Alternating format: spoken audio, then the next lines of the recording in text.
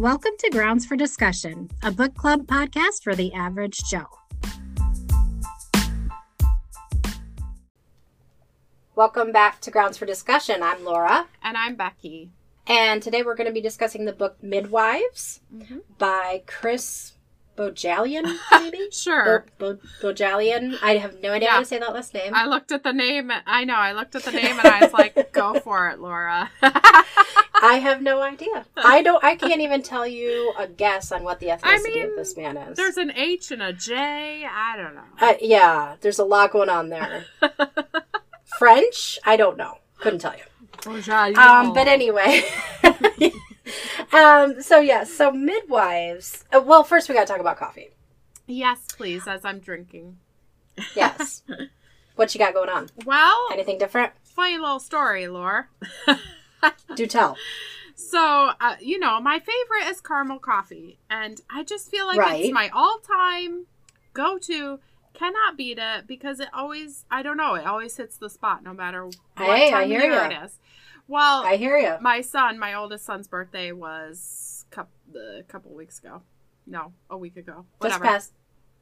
And this past week. Yes, he turned 15. And which is nutty. Crazy. He actually took his driver's permit test. This kid, he passed in 7 minutes with only 3 questions wrong. I was like, what the heck?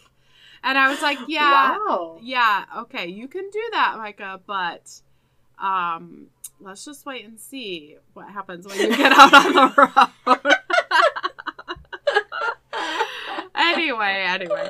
So his birthday was last week, and he always, like, him and I have this thing about caramel extract. He loves to put it in his hot cocoa. Well, for some reason, you cannot buy caramel extract, like, just at the store anymore. I look all the time. Cannot find it.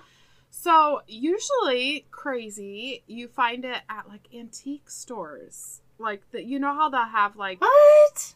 Like, little booths, and some of the booths are, like, more modern, and if they have any sort of, like, flavors or, like, homemade things, you can find caramel extract, and it's, like, name brand. It's not, like, homemade.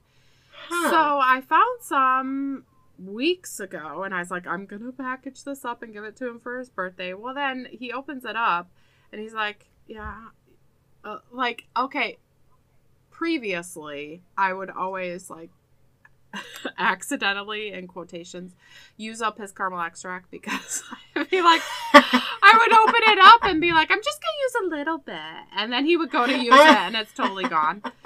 So I bought it for him. He opened it. He's like, yeah, I don't really use this anymore. And I was like, nice. Well, then I guess I bought a birthday present for you, for me. So anyway, that's what I'm using. That's awesome. Caramel coffee. Nice. Yes, and it's delicious. What about you? I can't believe you can't find caramel extract. Isn't That's it so weird? Isn't it weird? But I'm not gonna lie though, I don't buy caramel extract, so I wouldn't have noticed. The only reason I buy it is for coffee. I don't. Well, I like caramel coffee too, but I just get the syrup. Yeah. Because, I just want the flavor. I'm hooked on sugar. Right. Oh, yeah. I mean, the stuff from Starbucks, that is good stuff. Yeah. That's always been my go-to, is to go to Starbucks and just buy a thing of the syrup. Yeah. Like the caramel syrup. Yeah. I know. Well, today, I actually have... Yeah. Kind of funny. So today I was like, I'm really low on, like, everything coffee-wise at my house. I'm just going to go grab something at Starbucks because it's the podcast. Yes, every single time. Every time, yeah. Exactly. I got a real issue. But it feels like my excuse to be able to buy a Starbucks is what it really is. Yeah, I mean, this podcast just feeds your addiction. Pretty much. That's why we keep it going, so I can have my Starbucks, right? It's like the only reason. We don't care about the books anymore. I don't really care what book we're going to do, but what coffee am I going to buy? What coffee will I have? it? That's the question. So, and I noticed they had a new, like, dark caramel. So that's what I had this dark caramel? Yeah. What does that mean? Yeah, I'm like, what does that mean? And it really is. It's just a darker caramel. Like, it just tastes a little bit darker. Like richer or... almost a few more, like, maybe bitter notes, but not necessarily in a bad way. Not in a burnt way. Just... Right, like, yeah, that's they described it exactly how it's darker. It's just a darker caramel. Huh. So, yeah, it's pretty good. Cool. Not bad. So, caramel. Now, I don't know if I would always choose it over, okay, like, regular caramel. Okay. It would be, like, a mood thing, I think. Yeah. You know what I mean? Like, yes. You have to be in the mood for it. Yeah. Yeah. Is it hot, cold? I did hot today because it is literally like 62 degrees out, and I am super excited about my world. Yeah. Now, no sunshine, but hey, I'll take that temperature. Now, for a day or two. If the sun doesn't come out soon, I mean, obviously, I'm going to have a problem. But I'm telling you, I cannot go like 2 or 3 days without sun. It's a little bit weird now. Because, like, I feel like I didn't used to be that way. I know. I was talking to Mom about this the other day. I was like, a day is really nice. Yeah. It feels good. Yeah. Feels cozy. Yeah. Like I can snuggle up and read and be cozy. Mm-hmm. 2 days is like, okay, this is kind of pushing it. 3 days and I'm getting to be in trouble. Like, yeah, what is that about? Yeah. I don't know. But anyway. I definitely did not have that issue before, like a couple of years ago, I feel like. Or maybe, I don't know. I feel like it... Everything was a couple of years ago. I think I did, honestly. Really? I think I did, and I just didn't know because I'd never lived anywhere else. Yeah. So... Yeah. Yeah. Seasonal depression, baby. It's a real thing. It is a completely real thing. Yeah. Anywho. Okay, yeah, so Midwives. Yes. I'm excited to talk about Midwives. Yes. So my first question to you, okay, so actually we probably should do a synopsis. Kind of. Yeah. To get on the same page. So Midwives. Yeah. It's a book about a woman who is a midwife, obviously, and it takes place in Vermont in the early 80s, I think. Mm-hmm. And it's written from the perspective of this midwife's daughter. Mm. So what happens is this midwife, she's been practicing for, I don't know, years. Many years. And she does not have a doctor. She really has no medical degree. Right. She's just a midwife. And so she has pretty good results, but this one birth that she goes to is for a woman who has had, I think, one child previously. Yes. And I think it was probably an intense labor, but nothing too, like, crazy with the first baby. Well, this time around, when she goes into labor, there happens to be this freak storm where there is, like an ice storm. Mm-hmm. And so everybody is snowed in, the power goes out, the phone lines go down, mm-hmm. and she's stuck in the house with this laboring woman. Yeah. Well, of all times for things to go really, really haywire, she has a really bad birth and things go completely off the rails. The midwife tries to get into her car and drive, try to get her to the hospital. Mm-hmm.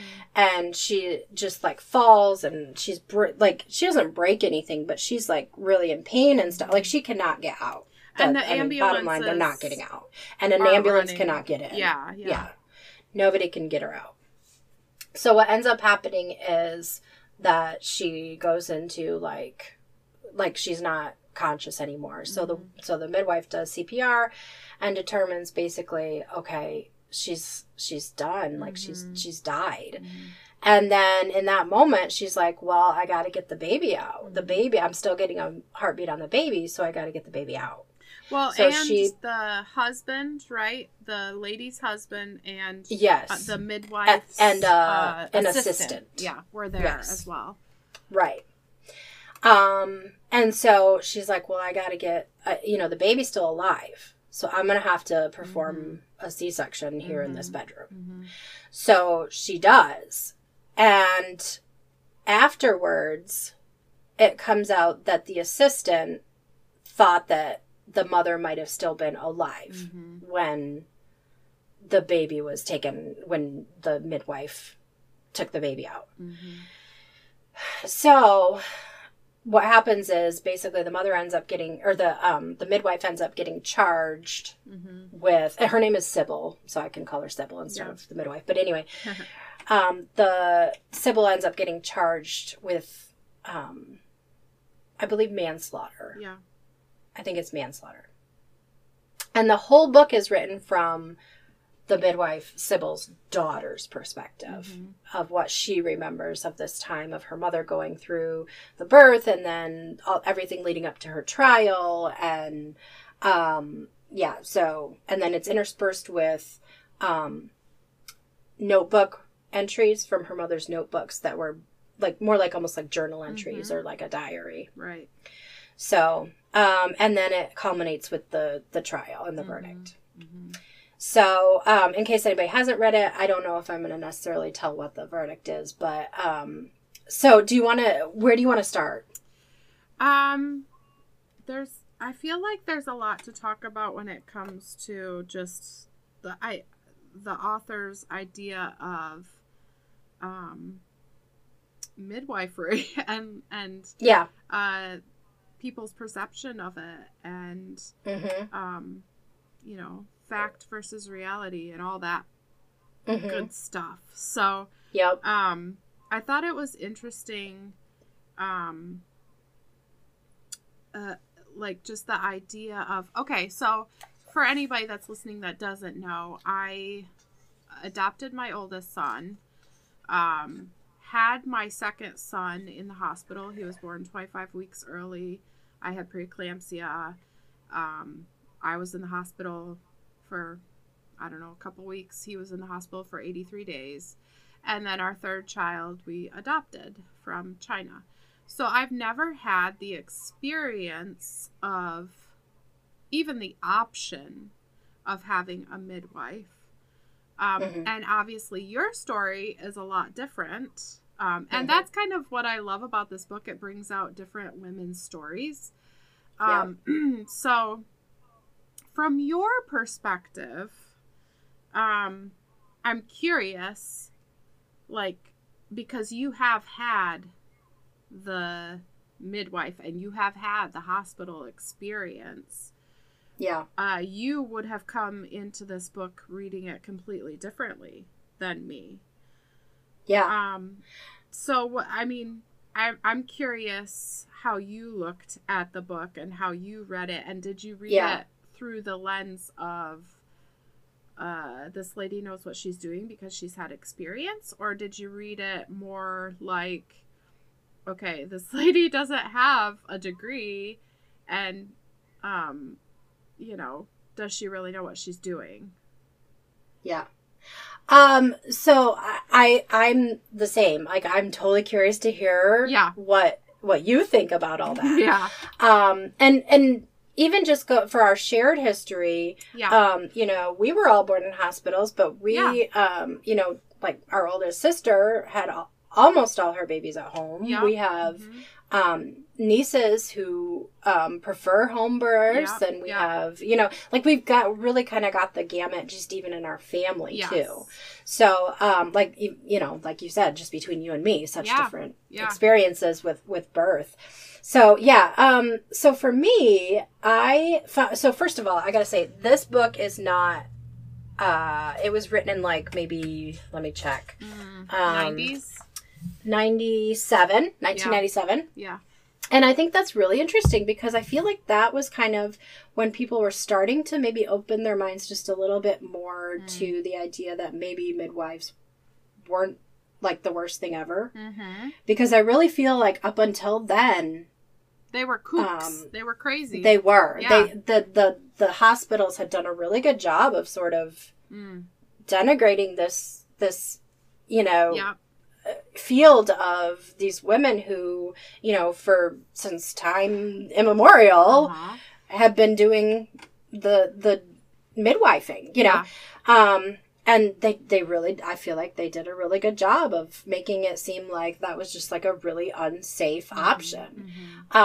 So I think that it's interesting that it makes sense that this book was written when it was written. But I also think it's interesting that it was written by a man. Yeah. Yes. Why someone would that's just interesting to me. Yeah. Usually you don't hear these discussions really with men. Like, they don't care. Right. Like, I mean, if you were to ask Nathan, like, well, do you think it's safer or blah, blah, blah? Should we blah, blah, blah? Like, he'd be like, I don't know. Right. You know, like, right. I mean, do you think he'd be like, I just thought that was interesting. But anyway. So, yeah. So for me, I definitely came into it with almost more of a neutral stance than anything. Really? I guess. Do you think you can do that?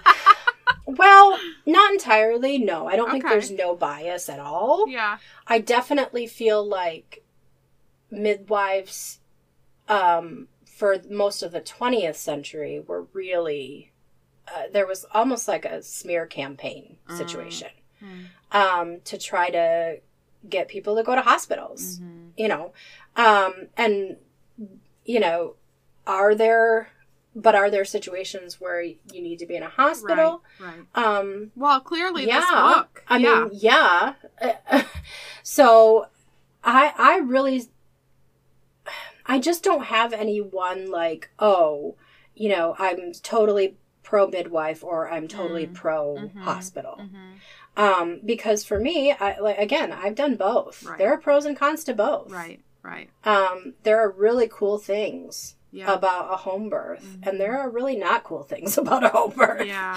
And there's really cool things about a hospital birth, and things that not as cool to me, you know. So can you share your, like, what are the cool things and not cool things about each?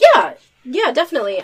So for me, so for those of you who may not know me, which I can't imagine there's many, but I had my son. He was an emergency C-section. He wasn't. It wasn't planned.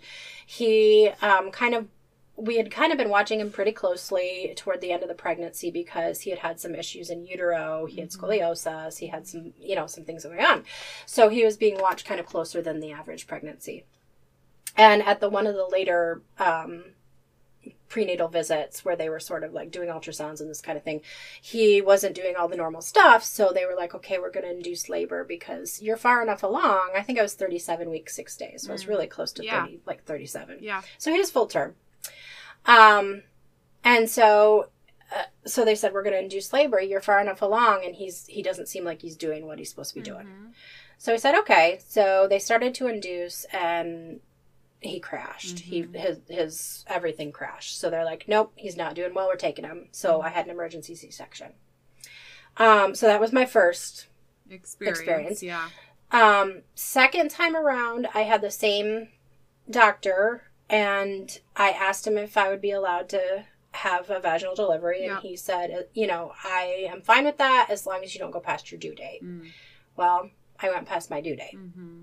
So that one ended up being a C-section as well. And by that point, I sort of felt like I'd gotten the bait and switch. I sort of felt like maybe I wasn't strong enough at that point to stand up for, no, why do we need to take her right on the due date or right after the due date? I think maybe I hadn't quite gotten there yet in my boldness as a mom, maybe. And so I kind of just went with it, like, okay, that I'm past my due date, and so after Bryn's birth, after that birth, I just kind of was like, you know what? I don't like that. Like, why do we have to, why is there a magical date that... Right. All the time it's not okay. Right.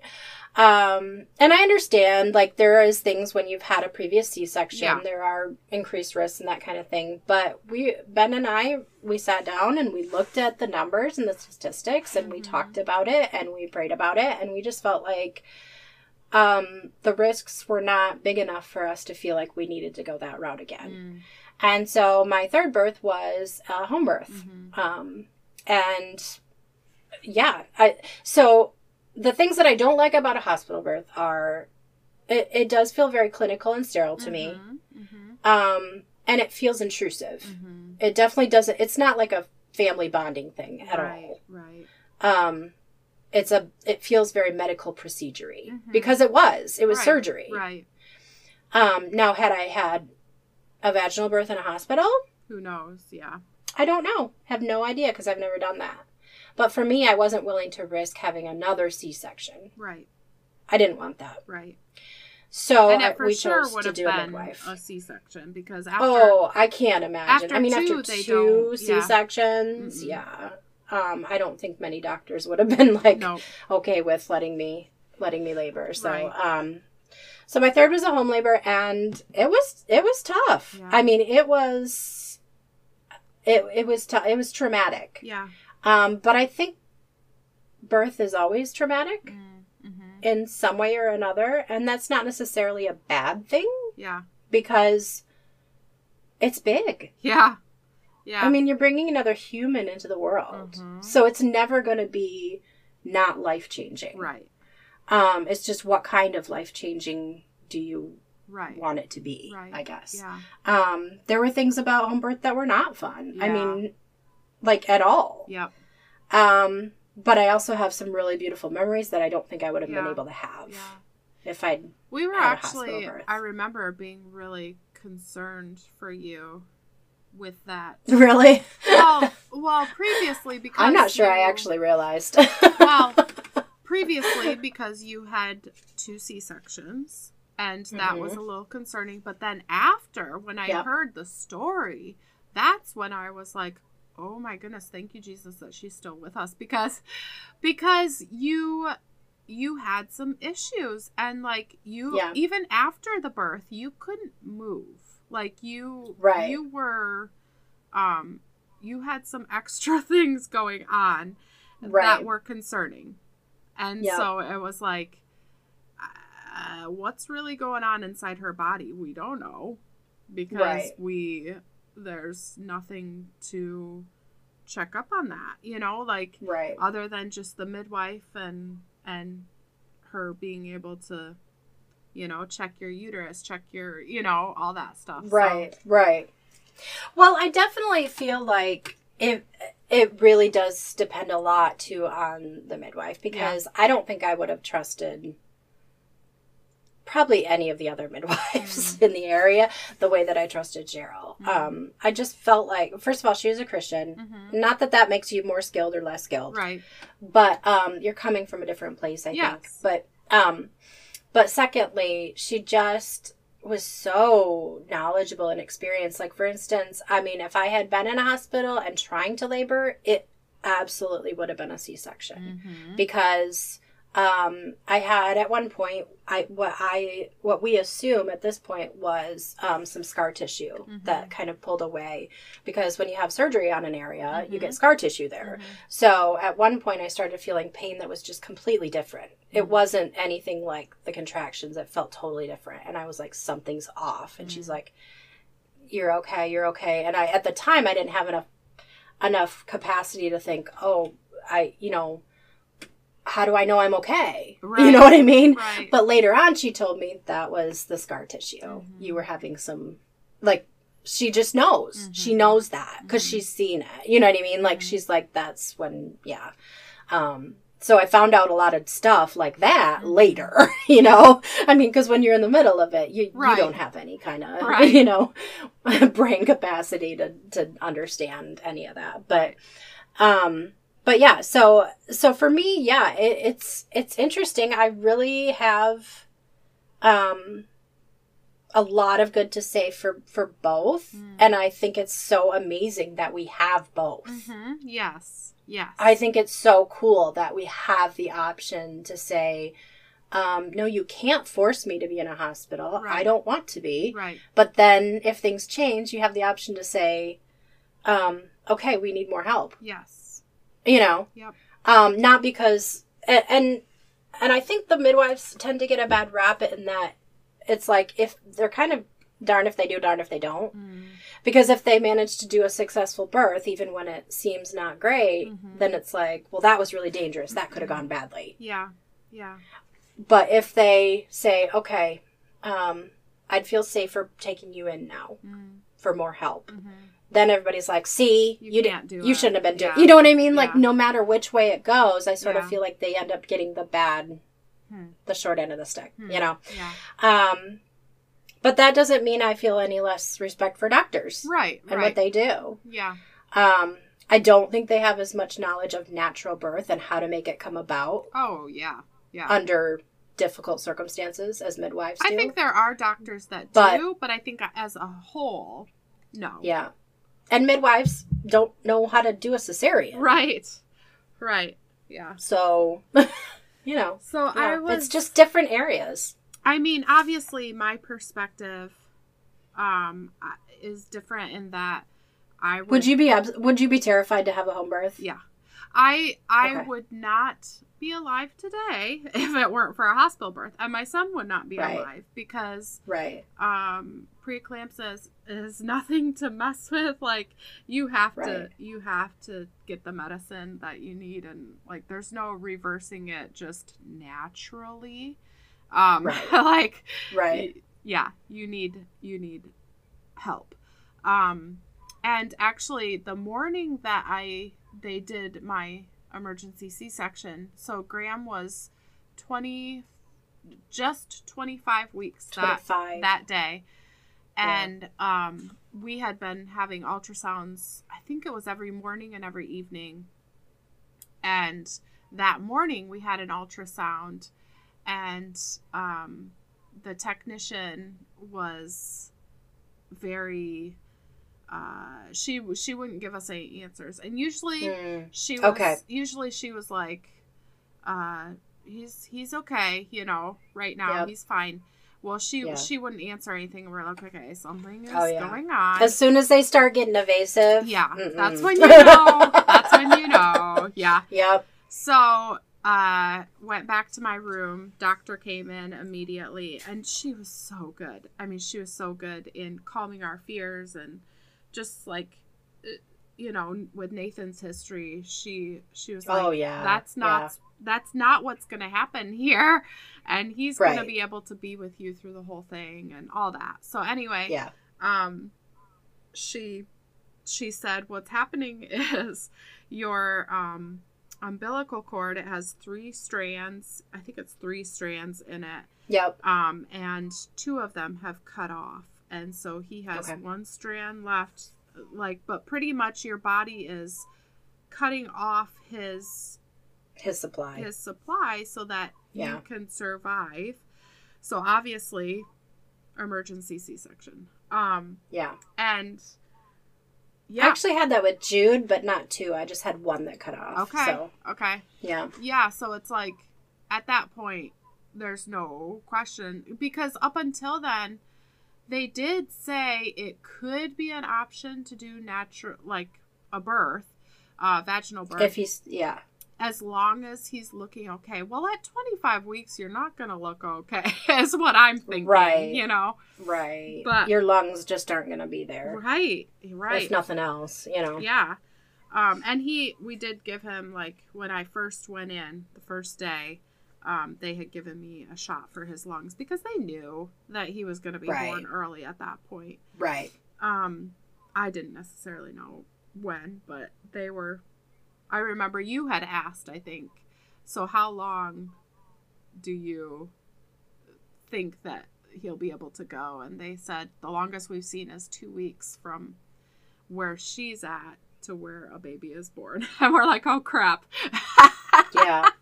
Yeah. So anyway, but because I had a feeling like this can't go on for a long time. Right. Like, yeah. So anyway, that's my experience. So I look at it as the medical field saved my life and saved my son's life. And there's no way I would have been able to have a natural birth. And also before that, it's a weird thing, Laura, because I do feel like in some sense I was cheated out of an experience. Yeah. But in another sense, it's like I'm glad I didn't have to go through that. You know what I mean? I completely understand that because that's how I felt after Jude's birth. Mm. So I completely understand that. Yeah. There was a part of me that was like, oh, I'm never going to have that time of like, you know, working so hard for something and then finally encountering your child and being able to hold them and cuddle them and all of this. And but then there was a part of me that was like, but this was kind of a lot easier, you know, like in some ways, you know, like, but I did really good post-surgery and didn't have trouble with, you know, incisions or anything. And I just, it seemed, I didn't struggle real hard with the surgery aspect. Yeah. So I completely understand that. Mm. Well, I think another thing that frustrates me is the narrative of if you can't do a home birth without any medication, then you're not a quote-unquote real woman. That drives me crazy. I mean, because there is that train of thought in some women. I've seen it and I've heard it. And that frustrates me because, of course, I couldn't choose what I was going to do. Right. But that doesn't make me any less of a woman or any less of a mom. No, of course not. And that's ridiculous. And anyone who says that, I mean, come on. Well, you even if people don't say it, though, even if people don't say it, there is that mindset of, and I did it without any medication. Like, well, there is. Honestly, that just sounds like pride to me. Well, yeah, but I mean, it just sounds like pure and simple, like self-sufficiency. Look what I did. Yeah. I can do this on my own. Right. And the truth is you didn't do a darn thing on your own. The very breath in your lungs came from the Lord. That is true. So let's not even go there. Yeah. Like you don't want to be on your own. Right. I promise you. Yeah. So now was there something that your body was capable of that the Lord built into you to be able to do, and that you rose to a challenge that you felt you couldn't? Yes, that's great. Yes. You can take that and run with it. Put that in the bank. Great. Mm-hmm. But let's not get cocky about I'm a real woman now, because no, that's ridiculous. First of all, that means that women who can't get pregnant aren't really women. Aren't real women. Right. What is a woman? Exactly. No. Exactly. I mean, yeah, so there's some implications there that I think you better think through before you start bragging on how, you know, you're the real woman or whatever. And I mean, I get it. Like when you give birth, there are these like hormones coursing through you. And so I understand women being like, oh my gosh, I feel so like strong in a way. Yes. Yeah. Or because like empowered or whatever. On the opposite end, I feel like my organs don't work anymore. My things that God has given me, like physically, are unnecessary in a way. But that is something that I've had to work through. That is not at all. It doesn't. It's just not true. Right. Right. First of all, it's not true. you know, like we have to tell ourselves truths, which is that just because something didn't function the way it was meant to, first of all, in your situation, had nothing to do with anything because it wasn't. Right. You weren't even given the chance. Right. Right. Second of all, even if it didn't function the way it was supposed to, that's literally one time. Mm-hmm. It's one. You know what I mean? Like, and even if it's true that for some reason your body doesn't function the way whatever it's supposed to. As far as reproduction, it just has nothing to do with who you are. Exactly. Yes. That and I can't just find my identity in that. Exactly. At all. That's not who I am. So I mean, because you got to take that to its conclusion. So if I get in a car crash and I'm a quadriplegic, do I no longer am a woman? Is that what I mean? Mm-hmm. Or if I whatever, and I mean honestly, that wouldn't even do it because there are quadriplegics who had babies. Yeah. So it just doesn't. None of it is logical at all. It's a whole thing of. Well, it's a seed that lies from Satan. Yes, I mean it's lies seed that to make you feel like crap. Planted, even in the Christian community, that people. I think you're right. People don't take it to its conclusion, and they don't put it in different scenarios, and it has become a pride thing with a lot of women, I think. Yep. But I think people don't address it because you feel so small if you are on the opposite. If you're on the other side of that. Yep. Yes. Exactly. And it's like, well, I'm not going to take that away from that woman and make her feel like that wasn't... And you know what I mean? That wasn't But a big especially thing. As Christians, we should then have the courtesy to turn around and say, well, I'm not going to take from that woman that she's not a real woman. Exactly. Just because she didn't have my experience. Yeah. Yeah. That should go both ways. Yes. That's a two-way street. Yeah. Yeah. So, and I completely understand that as far as, like, because for me, that's how I feel about, like, you know, taking, like, with mental health issues. Yes. Like, people in the Christian community who want to say, well, you need to give that to the Lord. Mm. Yeah. You're right. We need to give everything to the Lord. Yes. But that doesn't mean that there might not be something chemically that could be, you know what I mean? So I completely understand what you're saying. Mm-hmm. Yeah. Yeah, but all those experiences. And P.S. Yeah. The people who didn't have the, you know, weren't woman enough to be able to use it the right way. Let me just tell you, you're getting the last laugh. Because am I? There are some things that go along with natural childbirth. Oh, yes. That's true. That is true. That are lifelong, that can be lifelong, my friend. Yes. Yes. I'll just leave it there. I think we all know what I'm talking about here. Well, whatever that was, I'm sure cancer took care of that for it. The cancer took care of that. I mean, it's all gone now. I mean, oh my word.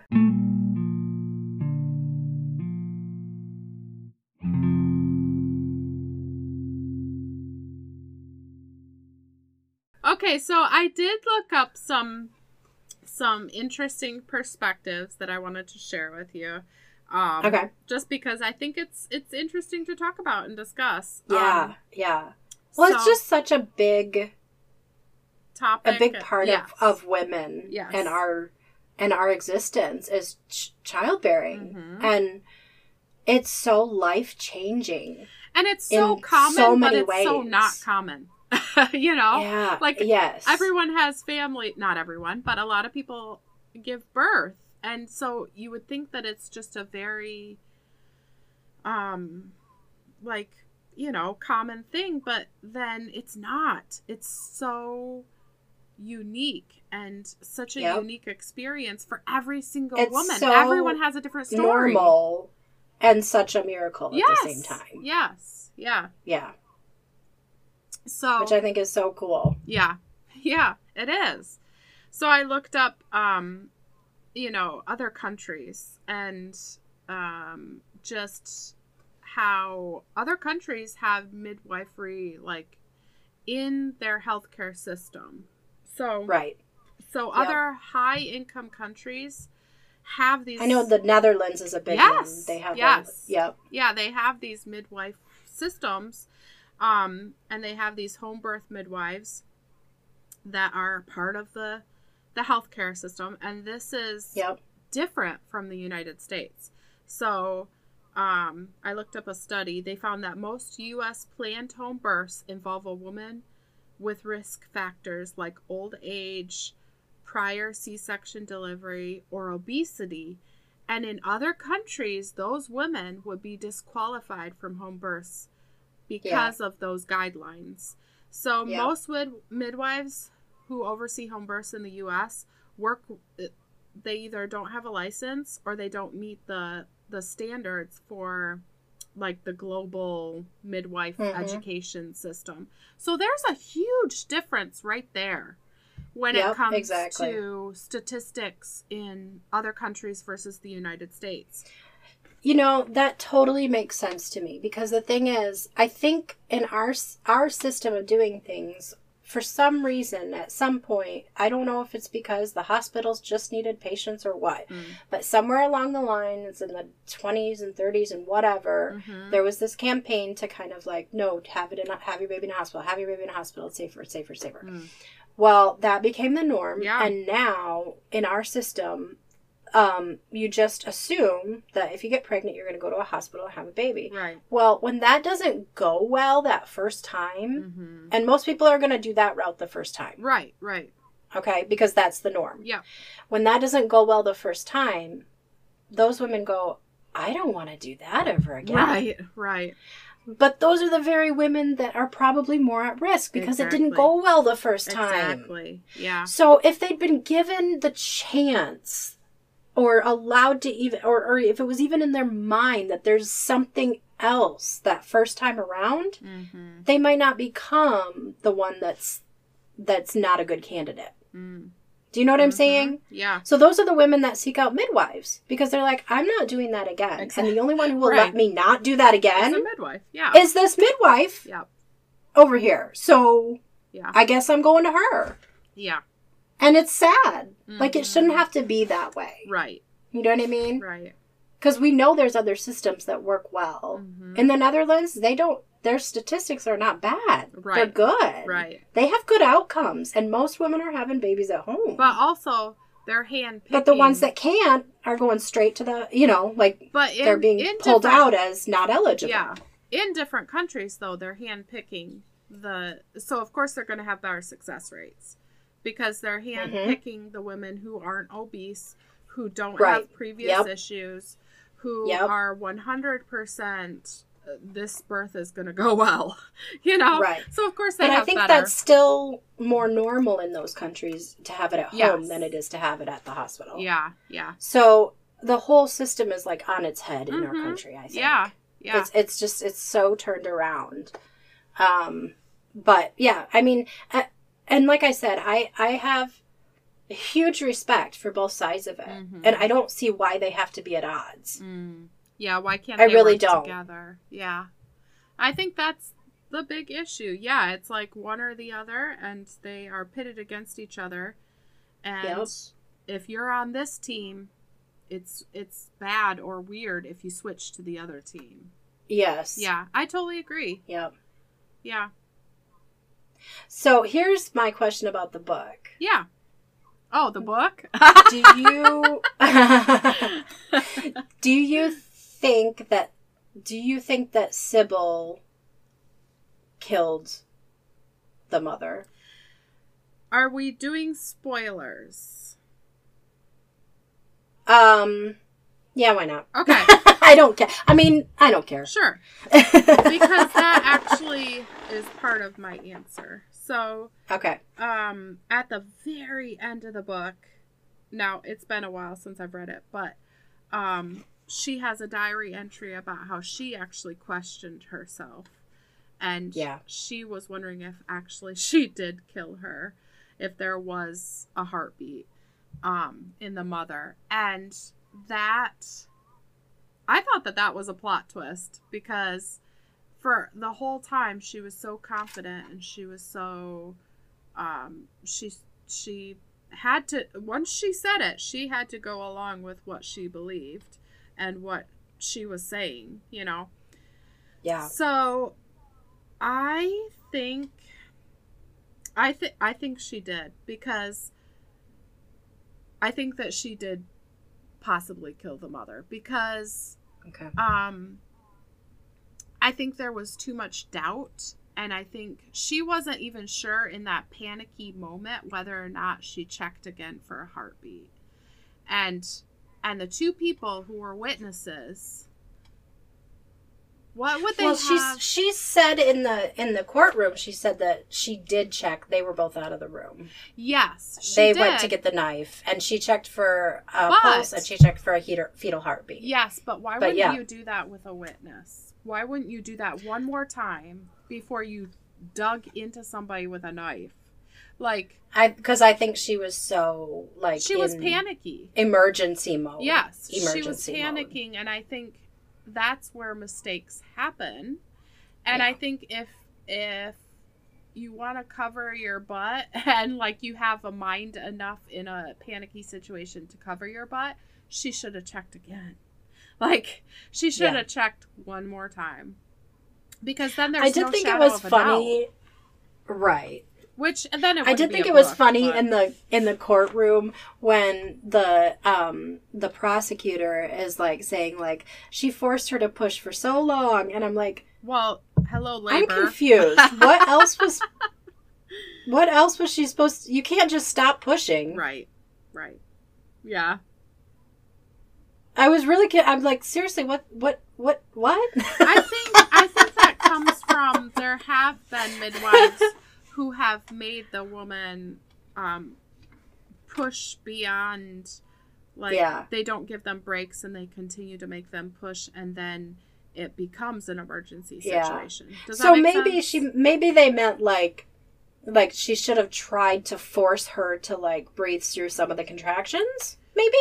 Maybe. Because otherwise, I don't honestly know even what you're talking about. That's labor. You can't just stop pushing. Right. Well, and you, even if you try, it's hard to do. Because your body will just do it. Well, that's the thing. Isn't there a difference between someone saying push, like even when you're coming out of the contraction, versus that's true. Yeah, I'm gonna push when I feel like pushing. Yeah, so maybe that's what they meant. Because I was seriously like, what do you think labor is? Right. Like, you can't just stop pushing. Your body is pushing without your consent. I mean, like, yeah. I'm going to stop pushing. You know what? I'm done with this. Maybe it can just stay in.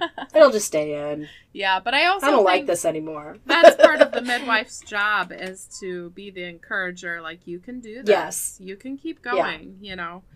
Yep. So, yeah. Yeah, I just thought it was funny the way that they like forced her to push for. I'm like, right? Wait, what? Yeah, I don't see what the other options were. Right. So what? Push or eject button. They never even used that eject button. It's there for a reason. So what did you think? Anyway. I thought he did a brilliant job of making it so unclear. Yes, I loved that. That you had to make up your own mind. Yes, like, she starts out being like, no, she was dead. Mm-hmm. And then, like, you start seeing all these diary entries a couple weeks later. I'm positive she was dead. She had to be dead. Mm-hmm. And then a few weeks later, it's like, she's doubting. Dead, right? Yeah. Like, and then by the end, she's like, I don't even know anymore. Yeah. I don't even know. Like, I am so confused. You can only go over a few seconds in time for so long, right, in your brain before. And I so identify with that, because anytime there's been like a true emergency for me, things get so jumbled. Yep. Like in that moment, and then later too. And that's how our memory works. Like our memories, literally, when you remember an event, your body brings that to mind. Like your brain brings up that file and rewrites it. Yeah. Every single time you remember it. That's what your brain does. Yeah. It's rewriting it. Yeah. You don't have the original anymore. Mm-hmm. So I just so identified with that feeling of like, oh my gosh, I can't even tell you what happened in those few minutes anymore. Mm-hmm. I have no idea. Mm-hmm. I don't know. It's all a jumble. Mm-hmm. Yeah. Because I've had many instances, well, not many, but several instances in my lifetime where it was just like so intense and so fast. Mm-hmm. You know, that you just, I don't know. Yeah. You know? Yeah. It's so interesting how our brains work. Mm-hmm. It's a really coping mechanism. It's a safeguard. Yep. It's interesting. What did you think about his decision to use the daughter as the narrator instead of the midwife? It gives you a different perspective throughout the book. I liked how you read her journal entries instead of her being the one to narrate through the whole thing. And I think that's the only way that you could kind of get that perspective of she is positive, and by the very end, she's like, well, maybe I did do it. You know? Mm-hmm. So I thought that was really interesting. I liked that. Yeah. What about you? I loved it. I thought it was so, like, what a cool move as an author, you know? Yeah. Because he could have just written it from Sybil's perspective. Right. He could have just, you know, written the whole thing as she's the narrator, and here's what happened, here's what I remember, and blah, blah, blah. But to take it out of hers and put it in, and especially, like, not a child, but not an adult either. Yeah. A 14-year-old girl. Oh my word. Mm-hmm. Like, so interesting. Yeah. You know? Yeah. And all the stuff she's going through in her life. Yes. And she's in the middle of puberty, and she's like, you know. Yeah. Yeah. Yeah. I thought it was really cool. And then she ends up being a doctor, right? Yeah. At the very end. I think she's an OBGYN. But she kind of is conflicted with, like, well, people think that I thought that my mom was guilty because I don't become a midwife. Right. So that was kind of interesting, too. And I think that, yeah, I really, yeah, I thought that was really interesting, too. She kind of says it's almost like her way of saying, like, I will be there to back up the midwives. Because people don't trust the midwives, so I will back them up. Yes. So she went in that really for her mom, but people could perceive that as being against her mom. And she sort of said too, didn't she say something about how she's nervous every single time. Like she doesn't, it's not like a joyous, amazing, wonderful thing. Yeah. It's like almost like a duty. And for her mother, it was just, I mean, it was what made her happy. Yeah. It was what, like, brought her joy. Yeah. And then it wasn't. Yes. It all changed. Yeah. Yeah. Yeah. Which I thought was really interesting and sad, you know? Yeah. I have a question for you. Would you go to her as a midwife personally if she were... If you had the history that you had previous to Asher, she had her history. She was a real person, not a character. Would you go to her as a midwife? I can't picture, and this is how I think a lot of women feel, I can't picture having birthed Asher with anybody but Cheryl. Because, I think partly because that's how it went, but also partly because you have to put a lot of faith in a midwife. And I just really believed in my midwife that she was just so knowledgeable and so experienced and even like there were several points in my labor where a less experienced midwife or someone who hadn't been doing it as many years or whatever, I don't think they would have known what to do with me because she had to do some stuff, you know, that was not necessarily normal, right? And so so for me, no, I wouldn't go. I would not go to Sybil because that's how women are about their midwives. They have such implicit faith. So whoever went to Sybil trusted her. Yeah. Really trusted her. Yeah. You know? Because that's what you do with midwives. You go to the one that you're like, oh, I really trust her. But she practiced after. She practiced after. Yeah. So that's a huge leap of faith for people, I feel like. Oh, yeah. I'm like, who's going to her? Right. Not because they think she did anything wrong, but just even the possibility of a question of doubt would keep me away. Yeah. Which says something because we totally do that with doctors, though. We don't know what their history is. Yeah. But it's true. Yeah. What their mortality rate is. Right. Hers just happened to be so public that everybody knew. Yeah. Yeah. Would you go to Sybil? No way. A big part of the reason I wouldn't go to Sybil, honestly, though, is because she comes from a different side of midwifery that I'm less comfortable with. She's kind of more on the side of that, like, hippie, frou-frou side of, like, midwifery. You know what I mean? Yes. Like, she's a total hippie, yeah. And not that there's anything wrong with that. It's just that... You have a different perspective. I just have a different... Like, I wanted a Christian, first of all. I wanted someone who was a Christian. Which I know, honestly, again, like... There are really good people in every profession, regardless of what they believe about Christ. But for me, that's just what I wanted.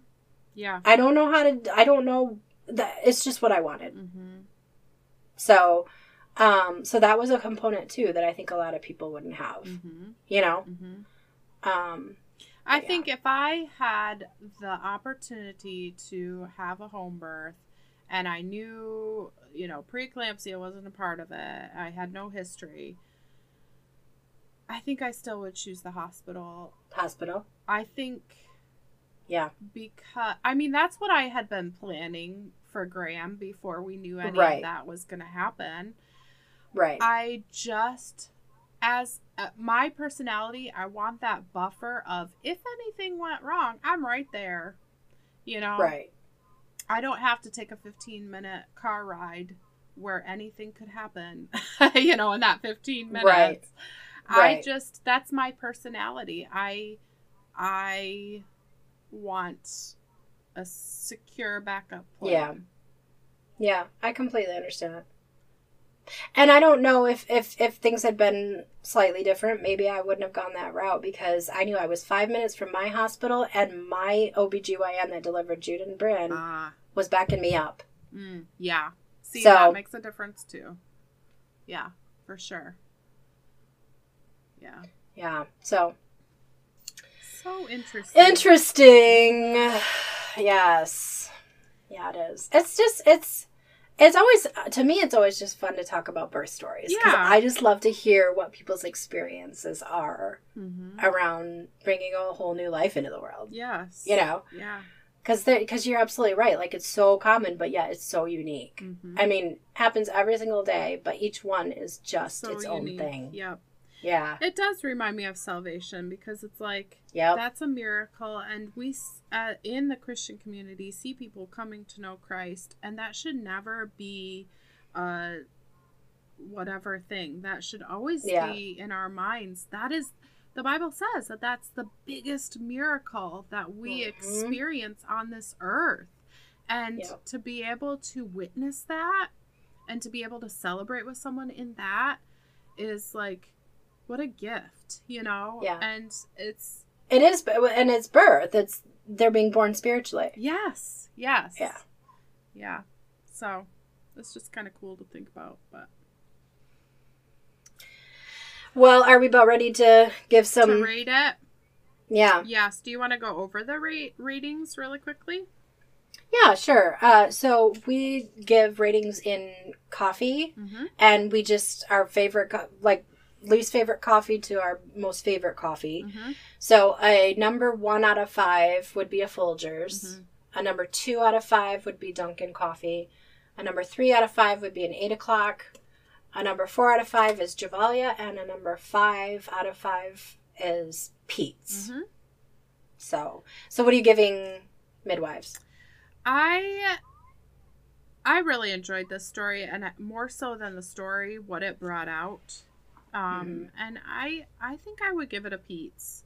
I really liked it. Now, there were some parts from the daughter's perspective that were a little bit slower in the beginning, where I was like, oh, we're going back and forth here, And sometimes that works out, sometimes it doesn't, but I think it redeemed itself.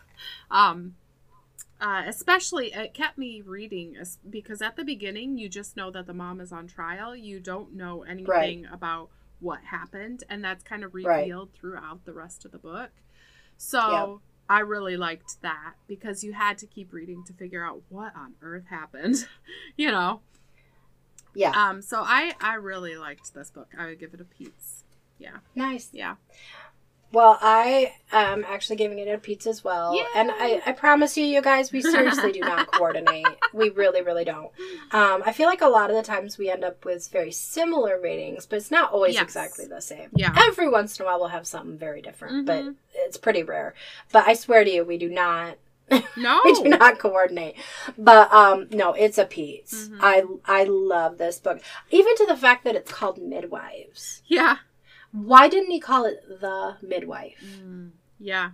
Like, there's so... I just really enjoyed this book. Like, there's a lot there. A lot to discuss. So, get out there with your real friends, and everybody get this book and actually sit down and have a real, sit down with it. Because it's a good one. It's a good one. And even though we told you all of it, it's still a really good book to read. It's still worth it, yes. And you'll still get more out of talking to other people about it too. Mm-hmm. So yeah, and probably, I mean, because it kind of keeps giving. You share your stories of, you know, births and what you've experienced through other people's births and things like that, and it's just interesting. It really is. So. Yeah. All right. Well, okay. So do you want to tell our next pick? Yes. So we are... oh, no, I don't, because I don't remember it.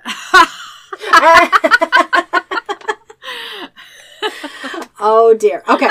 So our next book pick... Okay, wait. Can I just share this story real quick? So yesterday... Yes, go for it. Micah and I helped for Easter in the 4-year-olds class, and we played this memory game with them. I am horrible at memory, and I know this. You know, totally know this. But I could not beat a 4-year-old, okay? Oh, no. And I was like, I'm quote-unquote going easy on them. Oh, yeah. No, it was just that I had horrible memory. And Laura and I even talked about this before we started this podcast, and I do not remember. Because we talked about a couple different options. It's okay. We were throwing out some different options. We were. So it's okay. It's okay. So we landed on that our next book pick is going to be The Things They Carried by Tim O'Brien. Yes. See, you remember. I just had to jog your memory for you. Yes, but you know what? I also have not read that book, so I'm looking forward to it because it's a new one for me. And you have read the book, so we'll see. I have, so I want to see what you think about it. So. Yes, so there you go. I'm going to go from here and write it down so I don't forget again. Good call. Well, we will meet you back here in a couple of weeks to join us at the table once again at Grounds for Discussion, where the books and the coffee are a perfect blend.